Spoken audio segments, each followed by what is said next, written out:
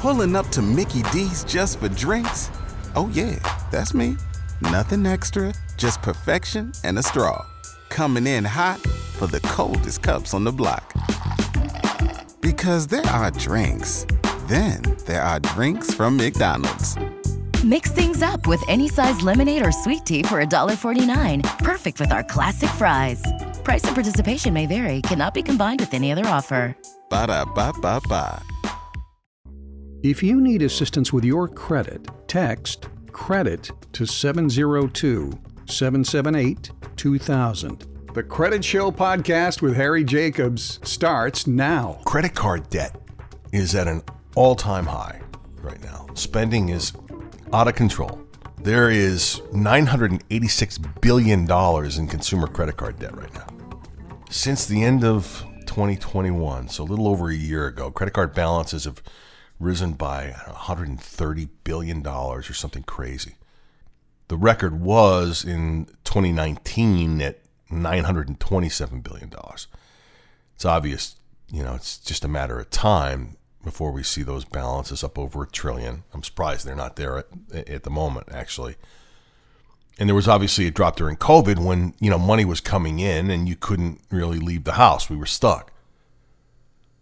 By the way, the top 5 states from worst to first for credit card debt: Texas, Rhode Island, New Jersey, and New York, and then Connecticut at number 1. The data on the percentage of consumers that carry balances is pretty crazy. Over 50% of consumers are what they call revolvers. There are 2 types of folks that use credit cards: revolvers and transactors. Revolvers are folks that let these balances, revolve and roll over time. Transactors just use their cards, get the points, and pay them. The goal of the credit card companies is simple. They want you to spend. I'm going to tell you something ridiculous that they want as well, and you're going to say, oh, it makes sense. No, I wasn't thinking about it like that. But number 1 goal is for you to spend. They're counting on at least half of you to not pay your bill every month. Put everything you can. Listen, they don't make any money off the transactors. The cash that they make comes from the revolvers, from those that leave a balance. Listen, you can go into a new credit card thinking, I'm going to pay it off each month. But there are countless studies that show that it just doesn't work that way. It's credit versus debit, the delayed loss of the money that you spend, right? If you are thinking about, and I say this to people all the time, when they're building and rebuilding their credit after bankruptcy, use a credit card to build your credit. Use it as you would use cash. Think about it like it's a debit card. By the way, there are not a whole lot of sexy offers coming out from credit card companies these days. The average offer for cards, like interest rate wise, about 20%. Unlike a mortgage or a car loan, those are accounts that are installment loans. Those accounts have, a beginning, a middle, and an end where nothing changes payment-wise. Credit cards are a door to open-ended debt. There exists no standard repayment plan with a credit card. No deadlines to keep you on track other than the minimum payment. That token minimum payment each month. You're free to mail in as much or as little as you want. As long as you make that minimum payment, you're in good shape. Turns out that a lot of people do just the bare minimum. We know this. Only a quarter to a third of credit card users pay their bills in full every month. Most Americans carry a balance. And research shows that a surprising number of them pay close to the minimum each month, even when it's clear they could easily get out of that debt faster and save a ton of money in interest and payments and all that. And making the minimum payment is, it's just a tool. This is, for lack of a better way to put it, calibrated to extract as much profit from a consumer as possible by the credit card companies. Over the past decades, most credit card companies have tweaked their formulas, to lower those payments. What can we do to help consumers? Right? That's the guise it's under. What can we do to help you?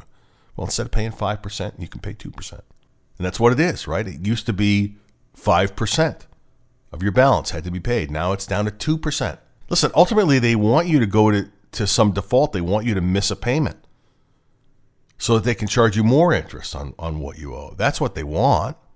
Don't default, but miss a payment and then get back on track. Lower minimums in terms of payment. Lower minimum payments means higher balances. That's all that means. They may not spell it out that way, but that's what it is. Card issuers would absolutely prefer if a customer drew out the repayment process for as long as possible because it's more money. Listen, the government tried to help. They've tried to interject. In 2003, 20 years ago, regulators banned the practice of setting the rates so low that if people followed the minimum payment, it would be impossible to get out of debt. Tried it then. And then in 2009, the Card Act that forced card issuers to print boxes on people's statements, which explained to them how long it would take to become debt-free from that credit card depending upon how much they were paying. Part of Dodd-Frank, as I recall. Credit card debt is the priciest kind of debt that you can have. And anyone that knows anything, from Dave Ramsey to, at that end to me at my end, I would tell you get rid of it as quickly as possible. I always say get rid of it because of credit score purposes. But logically, I agree with Ramsey. And it just is a matter of principle to be paying these companies that are making billions on us at every turn to pay them more when you could make it painful for yourself and pay yourself first. There was a guy that was kind of a mentor of sorts for me when I was a kid. I remember, back where I grew up, and he would say to me, when you get paid, pay yourself first. And if you owe money, get rid of that. Make it painful for yourself if you need to. And it, his words have stuck with me for years. Pay yourself first, meaning put some money away. And get rid of any debts that you owe that are costing you more than they should. Ultimately, as I look at what I do for a living and doing this show, I think about his words often. I have no idea if he knows what I'm doing now. That was when I was a kid, 15, 14 years old or something. But he was smart. There are two intertwined explanations for what's happening with here. So some of this can be blamed on, just financial illiteracy. I've spoken at length on kids and credit and even adults on credit. Not enough people know what the minimum payment that it shouldn't be used as a rule of thumb. A lot of people don't have guidance that they need to know what to do and what to pay. The statements are easily misleading. That minimum payment, you look at that and go, oh, the minimum I have to do is this. How many people get by in life just doing the bare minimum to get by? Oh, I used to hear from teachers in school once in a while that would say to my parents, oh, Dr. and Mrs. Jacobs, Harry, it would be great if he would just apply himself and not do the minimum. If I had $5 for every time I heard that, I wouldn't be sitting here blabbing about credit to you right now, I suppose. That, by the way, this process of putting the minimum on a credit card statement is an effect called anchoring bias. The mere presence of a minimum payment on a credit card bill reduces how much people think that they can pay. By the way, when the minimum payment, there's studies that showed that when the minimum payment was hidden, people would pay 70% more. This is that secret psychological genius of the minimum payment that the credit cards do. And I'm glad they were forced in 2009 to, as part of the Card Act, to actually tell you how long it would take you to get out of debt. But it took us a long time to get there. It doesn't help things, though. Look where we are, almost $1 trillion. Pay that credit card debt. Get rid of it. Keep your balances at 10%. Keep your scores as high as they can be. It's a big part of it. You've been listening to the Credit Show podcast with Harry Jacobs. If you need assistance with your credit, text CREDIT to 702-778-2000.